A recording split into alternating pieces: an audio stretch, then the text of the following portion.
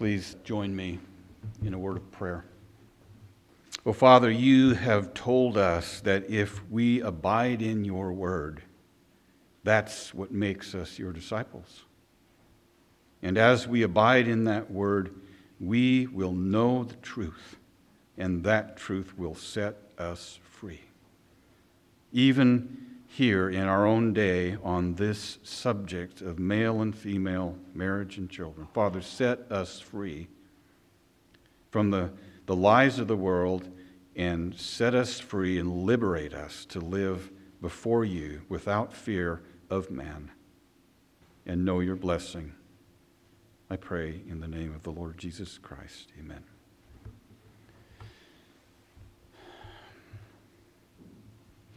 So, in last week's teaching, we worked our way through verses 3 and 4 of Matthew 19, and we looked at what male and female are and the implications of being made that way.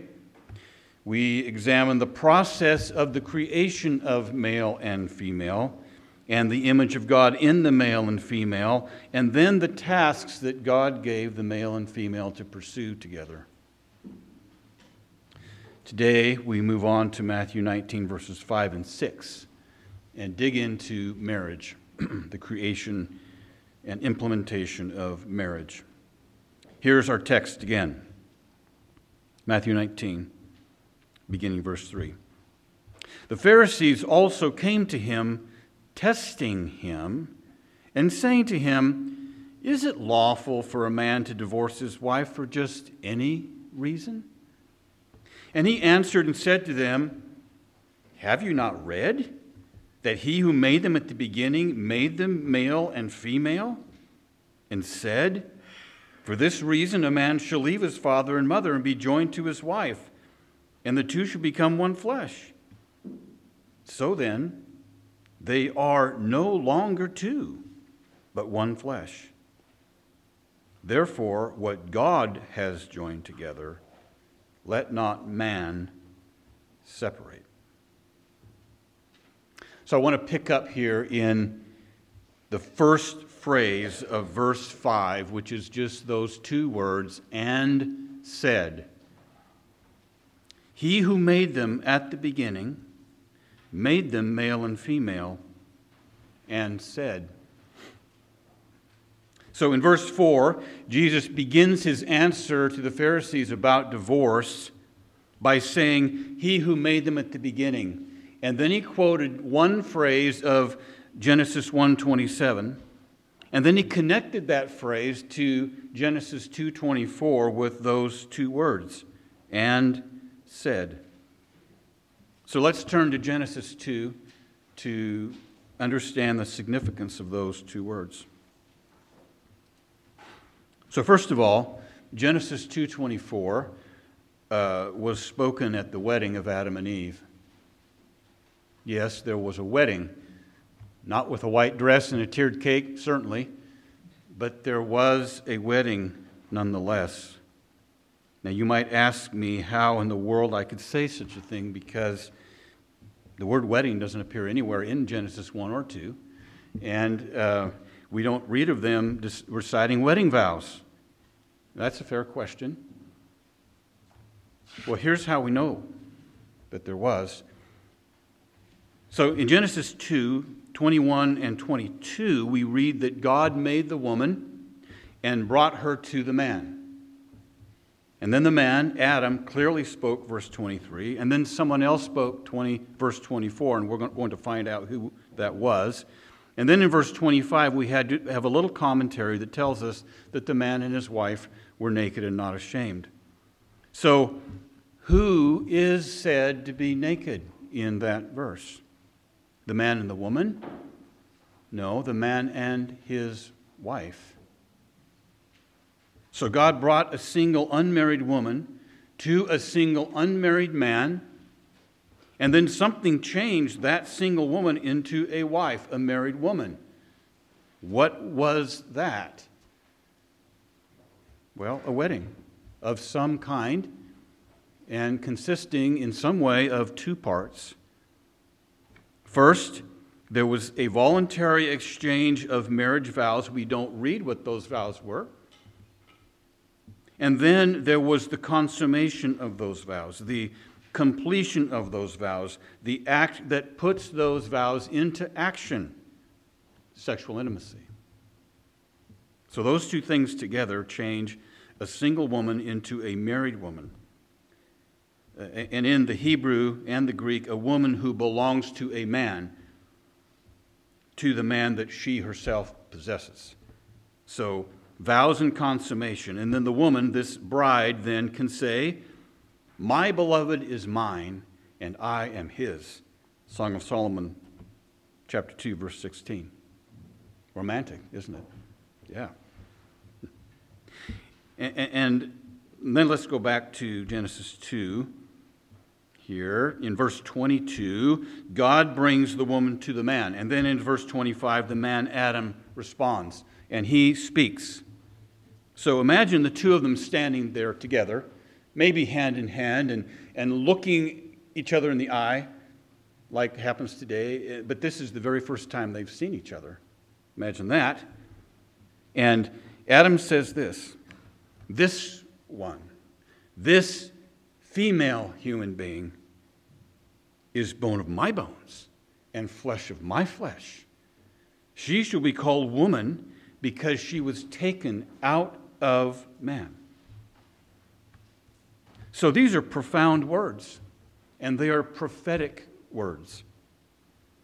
Profound because Adam is verbalizing an understanding, a deep understanding that this woman is intimately connected with him in a very special way, and therefore he has moral obligations to her and she to him. And they are profound because they enshrine in language and dictionaries and history books that the woman was taken out of the man, was fashioned from the very flesh and bone of the man. An intimate connection neither of them could ever escape, not even today, as much as some still attempt to do so. And this connection is what makes human marriage what it is. And it sets humanity apart and unique from the animals. And these are prophetic words. Why? Because Paul uses Adam's words in Ephesians 5, verse 30, in reference to the intimate connection between Christ and his bride, the church. He writes, "For we are members of his body, of his flesh, and of his bone." Man, meditate on that for a little bit.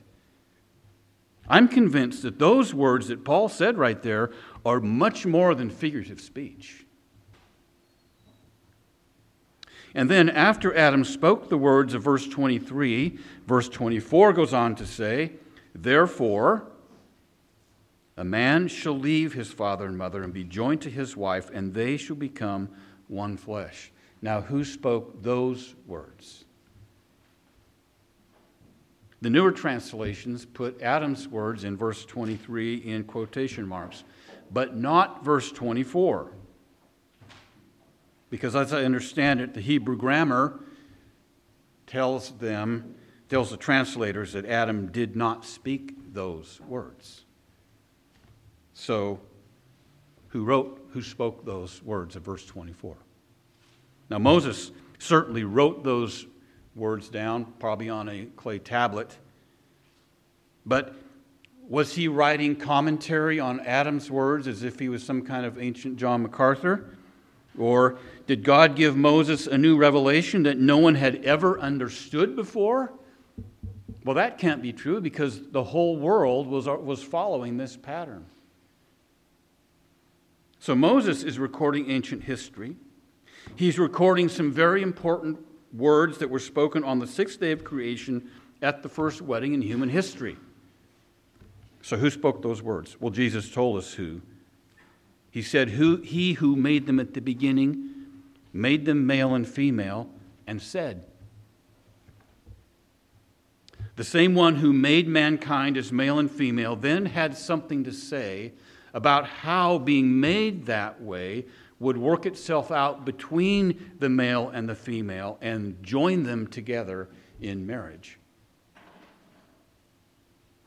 So the words of Genesis 2:24 are God's words, no matter how you look at it. They're describing the physical reality of human life. They describe the pattern that God embedded in the male and the female, and they exert God's authority over marriage.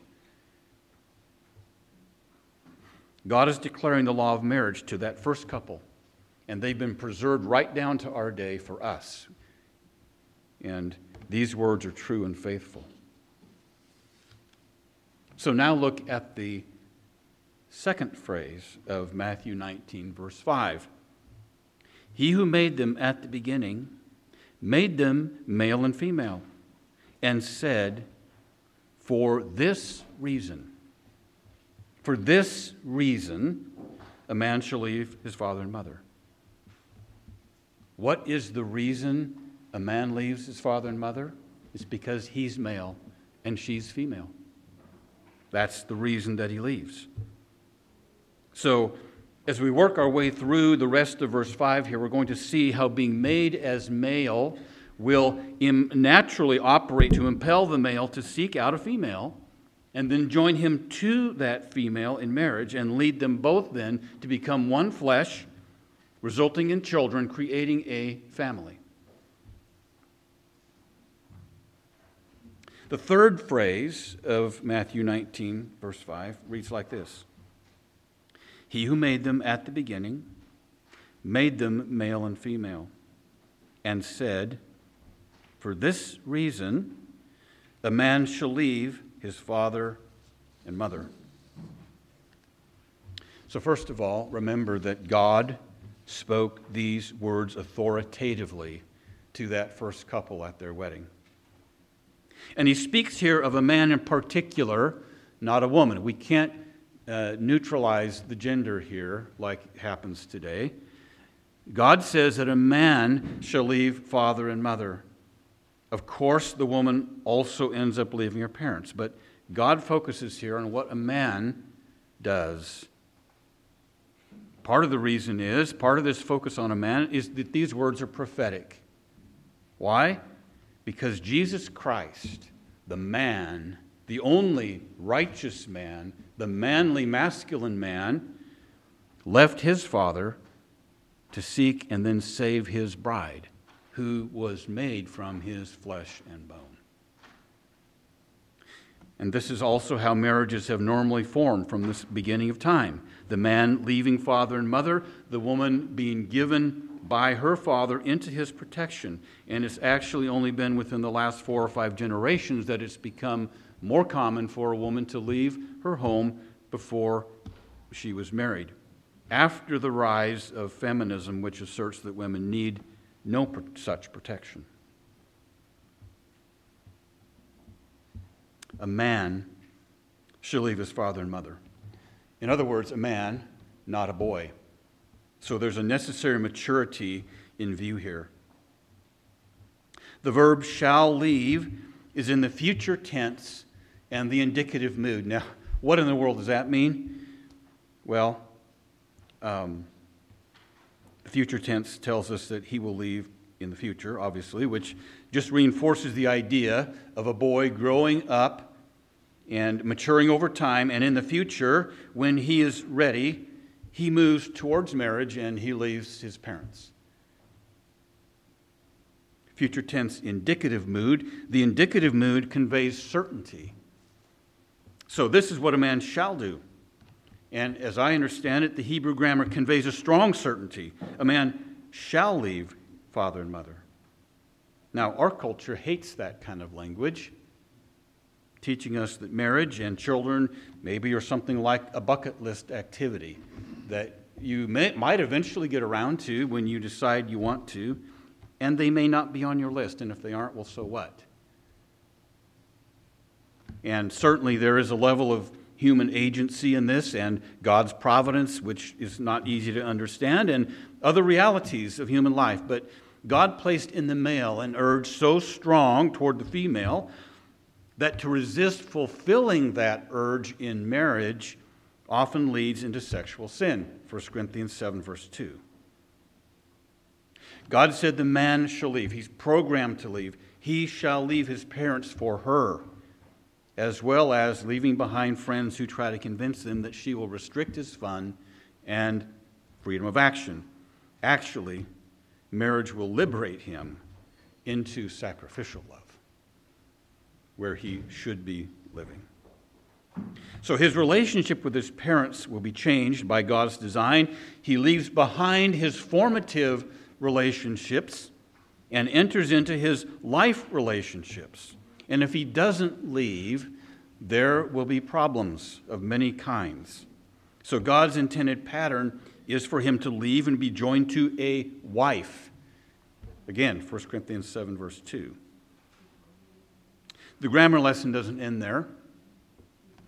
This verb, shall leave, is in the active voice, meaning that it's the man is the one who is going to take the action.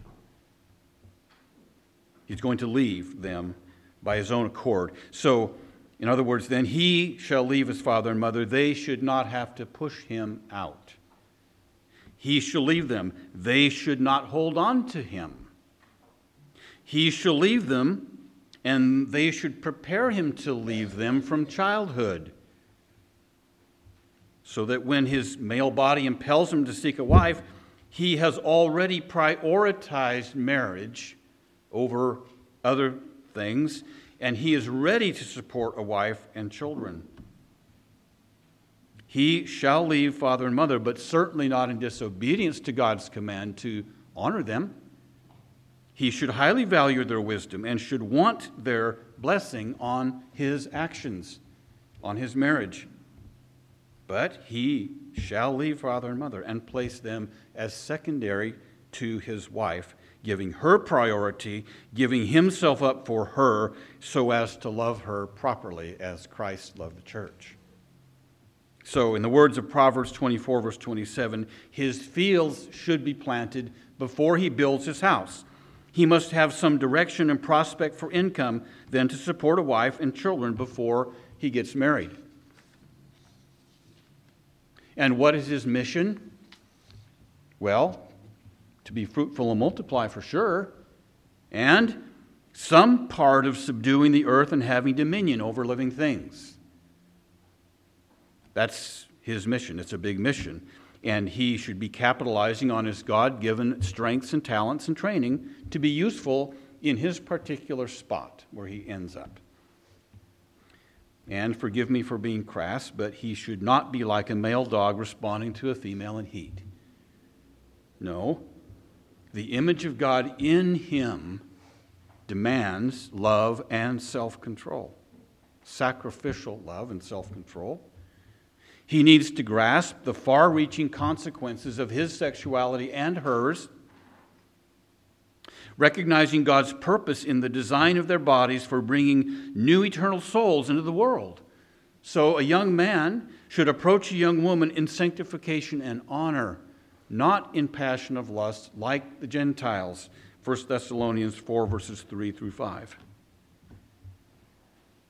He needs to have come to a point in life where he will pound a stake in the ground and say something like this: "As for me and my house, we will serve the Lord."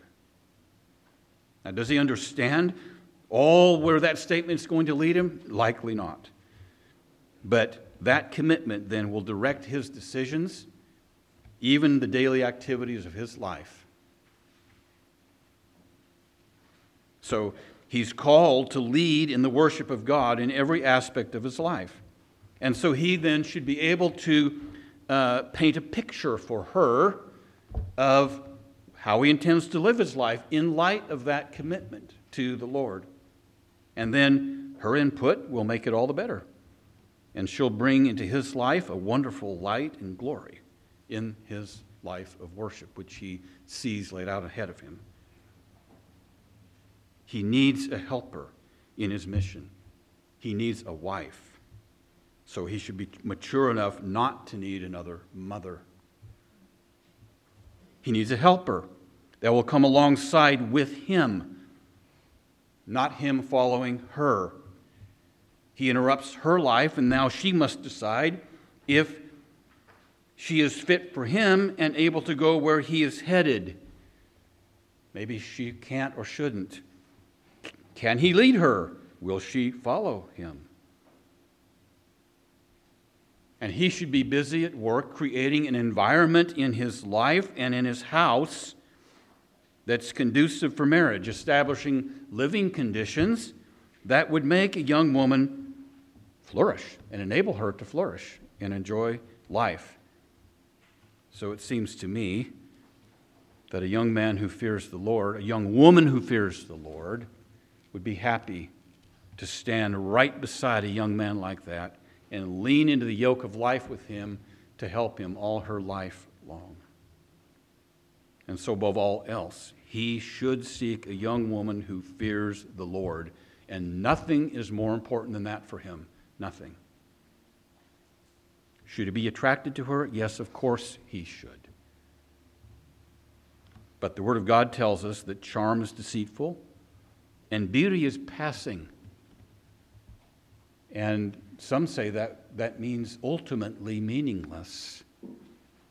But a woman who fears the Lord, she is the one who shall be praised. Proverbs 31, verse 30. So if I can just say this, there's a crying need for young men to stand up in this way today, to make a declaration like that, and then to lead it on in worshiping God, lead his wife and children, loving them and leading them in the fear of the Lord. Because after all, blessed is the man who fears the Lord and walks in his ways. His wife should be like a fruitful vine in the very heart of his house. His children like olive plants all around his table. Psalm 128, verses 1 through 3.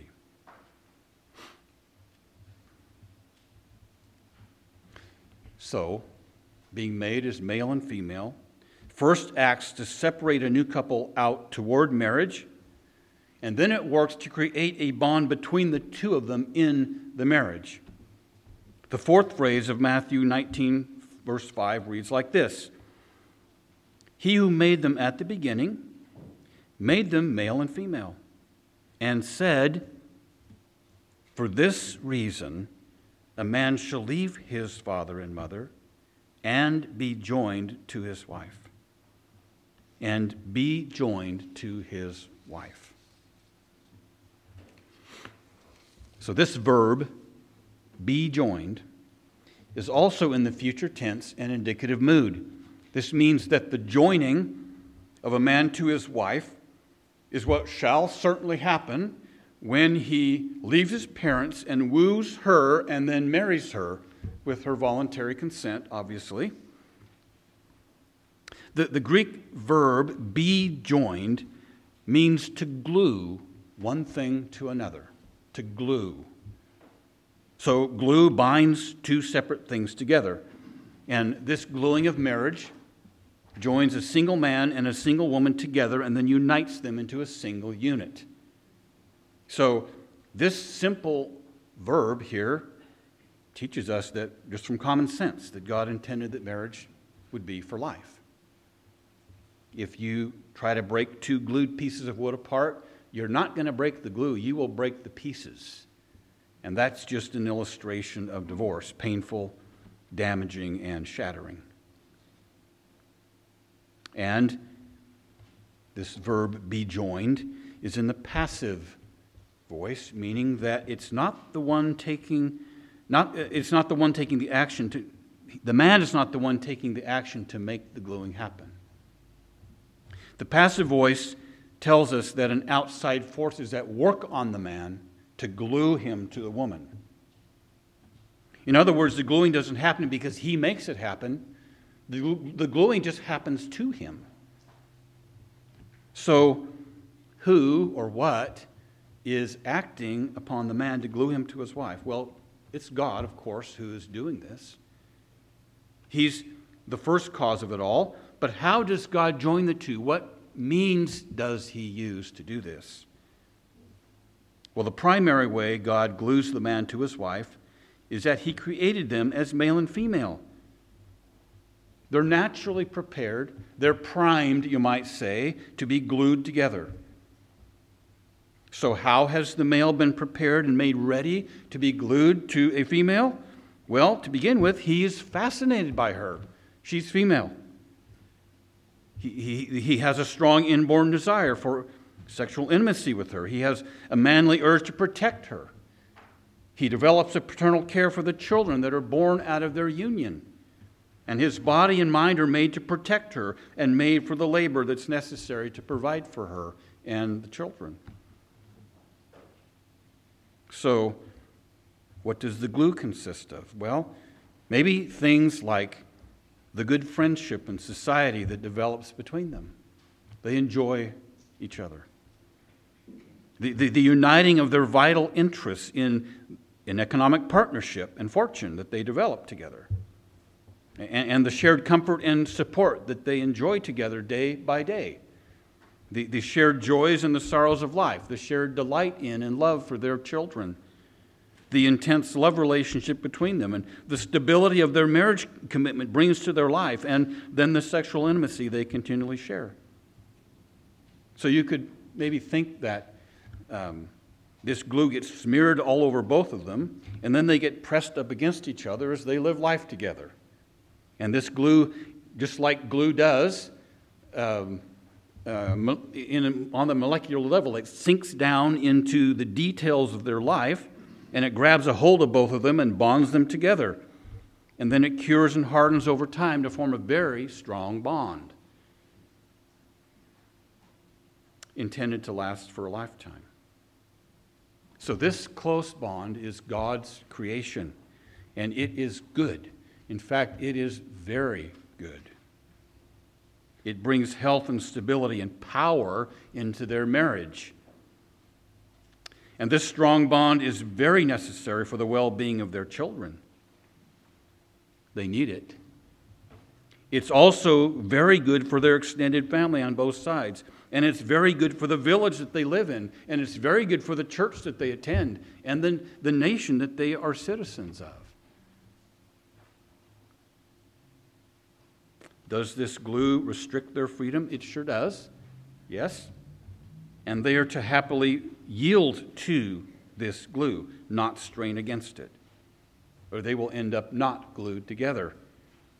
They're not to abandon each other. They're not to hold each other at arm's length. They're to be in close proximity to each other, not to smother each other, no. But they're to be joined and glued together in heart and mind. But when this bond is broken in divorce, both of them are damaged.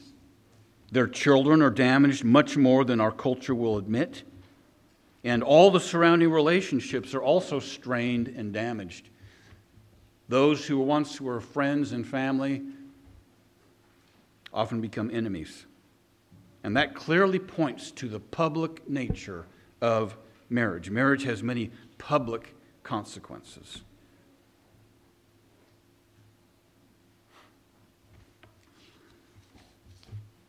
Our sloppy thinking sometimes leads us to believe that if God is gluing a man to his wife, there should be no conflicts or divorce, right?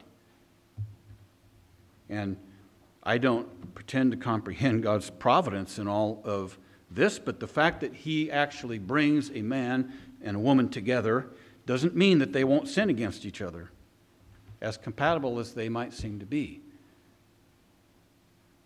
And if that man or woman fail to heed God's instructions clearly in his word, or they refuse godly wisdom in their choice of a spouse, then they may find themselves in a living hell. But even in the best of choices, they will still sin against each other.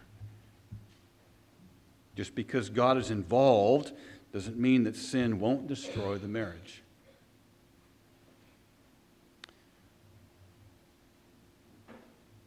So from this clear picture of this gluing together, there's a picture that should arise in our minds. The scriptures say that a man shall leave his father and mother and be joined to his wife. So the gluing is of a man, singular, to his wife, singular. One man glued to one woman, glued together for life. One man to one woman, not to many women, not to a different woman whenever he pleases, and not to another man, not to an animal.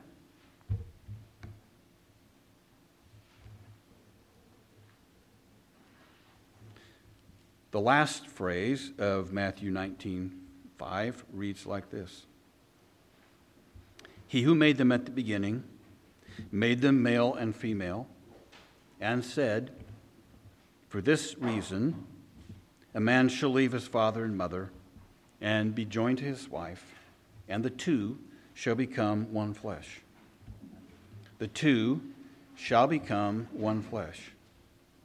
So being made as male and female first operates to separate out a couple toward marriage, and then it operates to create a bond between that couple in the marriage. And then lastly, being made as male and female is completed or fulfilled or consummated when the two become one flesh. Grammar again, the verb shall become is in future tense, indicative mood, meaning that becoming one flesh is what shall certainly take place and must take place when they marry. Why? Because he's male and female. That's why. He's male, she's female. Excuse me. It is the logical and natural consequence of being made male and female. The natural endpoint that God intended in the leaving and the gluing. And it must be engaged in. 1 Corinthians 7 verses 2 through 5. If not, there's a problem that must be resolved, and quickly. The verb shall become is in the middle voice, meaning that it is the two of them together that take the action to become one flesh. One flesh. The word one refers to a unity of parts that makes up one whole thing. Like many grapes make up one cluster, or many atoms make up one molecule, or many members make up one body. The word flesh refers to the physical flesh or the body of a living creature. So then, one flesh is literally a uniting of the bodies of the male and the female. The author, or the action the two must take to become one flesh is to engage in sexual intimacy, which has the natural, God-created and God-intended outcome of producing a baby, a new unique person made up of material from both of them. And this act, along with the marriage covenant, makes the two of them into a single entity, a single complete reproducing unit, otherwise known as a family. And so, right here, we can answer a question that maybe has arisen in your home and maybe in your own mind, which is this: who has God's permission and blessing to engage in sexual intimacy? Is it unmarried teenagers? No. Is it unmarried oldsters? No. Is it unmarried couples living together, young, middle-aged, or old? No. Is it unmarried couples in a courtship soon to be married? No. Who has God's permission? It's the man who has left his father and mother and has been joined to a wife in a valid marriage. Those two, the man and his wife, have God's blessing to become one flesh. Again, 1 Corinthians 7, verse 2. And this shows us that courtship should focus on finding out if this kind of comprehensive unity and bonding is possible between a particular man and a particular woman. The world around us has got it all turned around. Becoming one flesh must come after the mutual respect is established and after the marriage commitment is made. And then after the wedding, in a warm environment, an atmosphere of tender affection and honor between the two, becoming one flesh then brings a clean and healthy and fruitful bond. It must come after the wedding because God made this act to bring forth babies born to parents who embrace them whenever they come.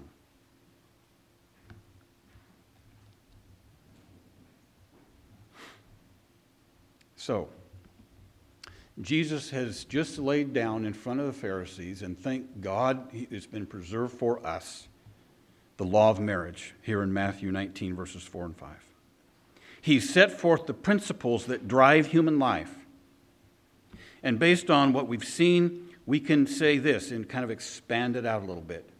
That in the beginning, mankind was purposely created in the sexual form of male and female, the female made from the very flesh and bone of the male. This is the foundation of marriage. And it is also the reason why a man shall leave his father and mother and be joined to a woman in marriage.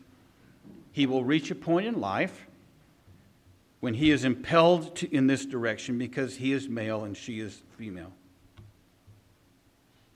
The marriage relationship shall operate to glue the man to his wife in a permanent bond, uniting them in all aspects of life. And then the two of them, as they unite in sexual intimacy, make their marriage vows real. They become one flesh, one single, complete, reproducing unit, a new legal entity, a family. God intended that marriage be the platform on which a family is built, and providing a safe and a loving container into which children are born and nurtured to their maturity. Marriage also provides the couple necessary help, mutual support, and companionship as they work to fulfill God's mission. And it provides a safe environment for healthy human sexual expression. So we've seen this whole string of cause and effect in those few sentences that just reveal the wisdom and the glory of God and his creation of male and female and marriage. But Jesus isn't finished yet. In Matthew 19, verse 6, he draws the logical conclusion to this law of marriage by saying this: "So then, they are no longer two, but one flesh." So then they are no longer two, but one flesh. They have entered into a new state of reality, the two. A unique bond has been created, and those two become a unit. They become a family. Something is different about them. Therefore, they are to think of themselves as a unit, and they are to act as a unit. They shouldn't think of themselves as two individuals with individual agency. The world should view them as a unit and treat them as a unit. They are one flesh, a single, complete, reproducing unit, a family which is the very building block of human life. And then Jesus brings human responsibility into the picture by saying this: "So then, they are no longer two, but one flesh. Therefore, what God has joined together, let not man separate." Therefore, what God has joined together, let not man separate. So what is it that Jesus is saying that God has joined together? Is it particular married couples? Well, he said what God has joined, not those whom God has joined. He's referring here to a thing, an entity, not married couples.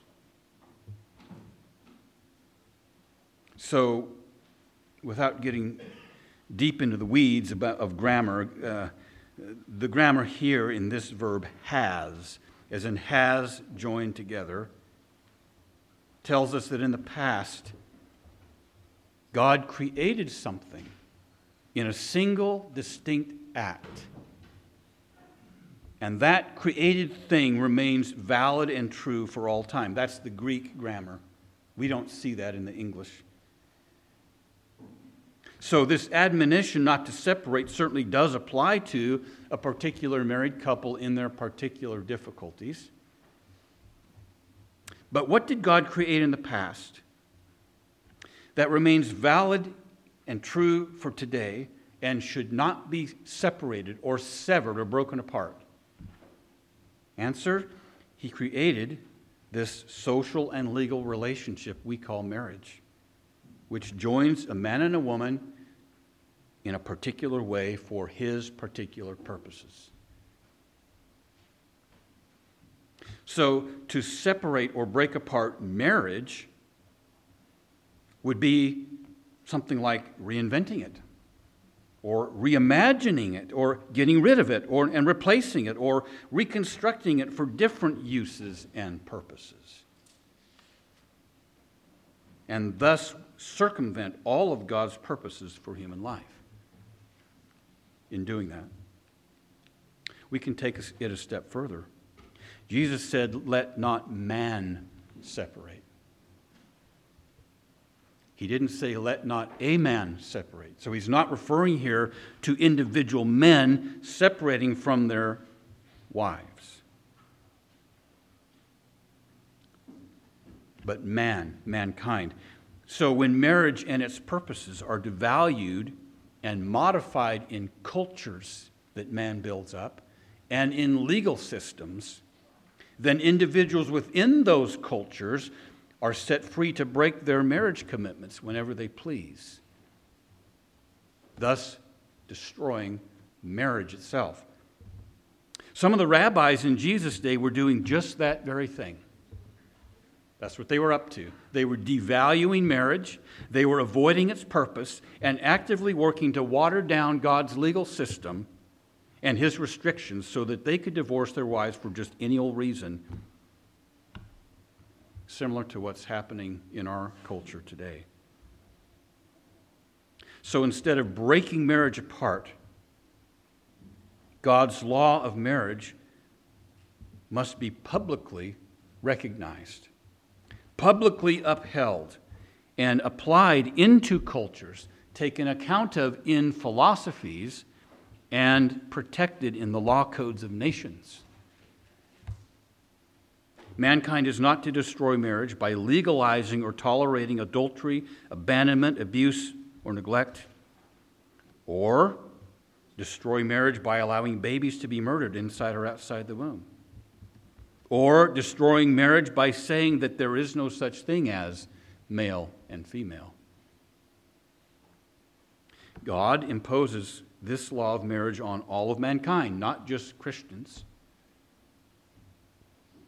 He embedded this in the bodies and the souls of every male and female, and He commands mankind for all of time to live according to it. So there's no such thing as Christian marriage, only marriage.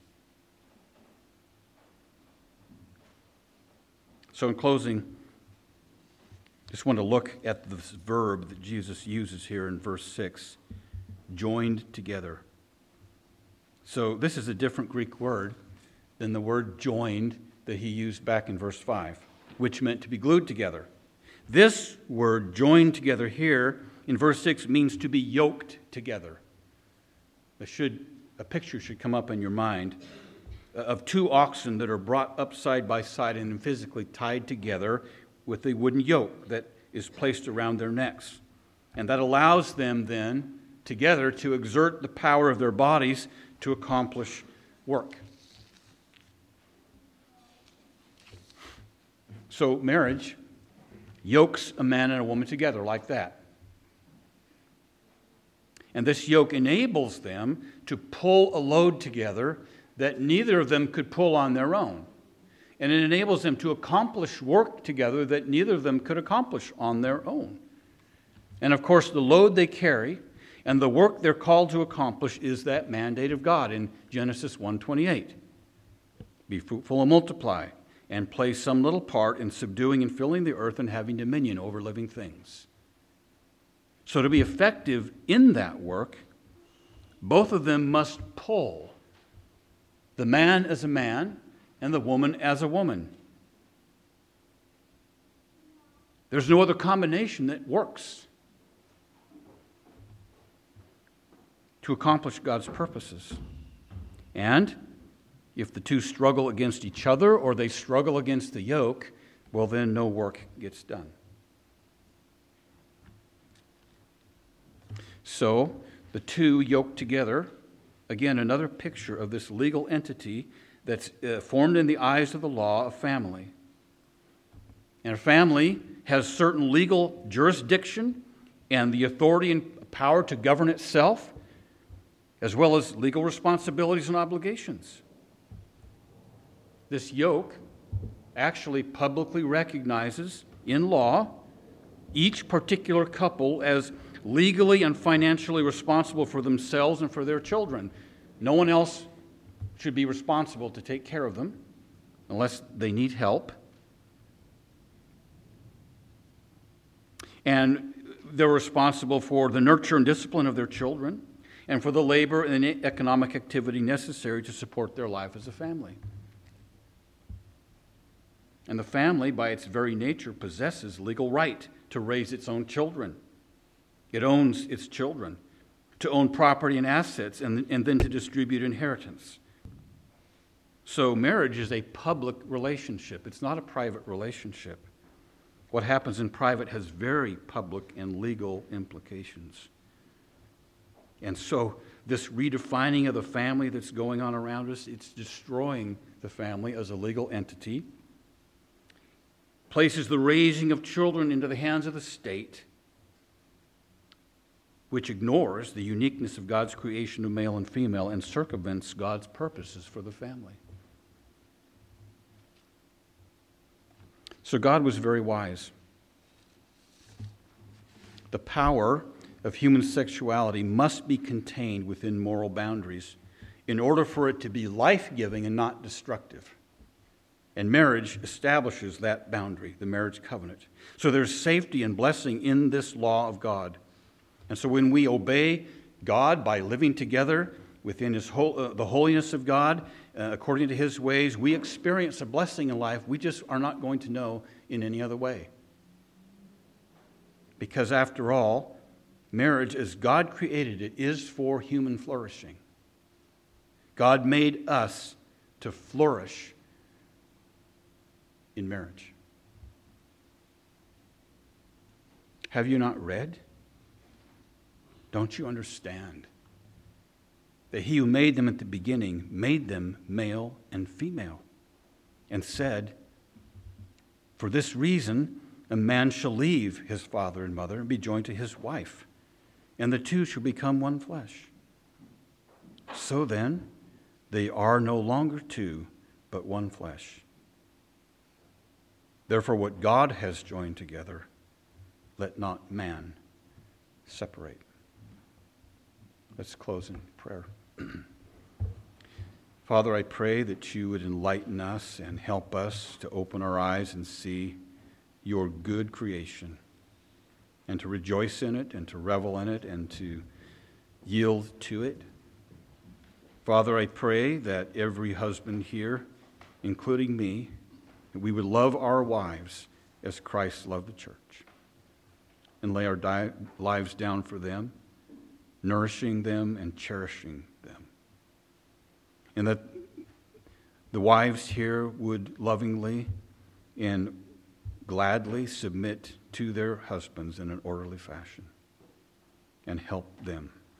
And I pray that the children here would be raised by their father and mother in the nurture and admonition of the Lord, and honor them and obey them. Father, bless us in these things. I pray in Jesus' name, amen.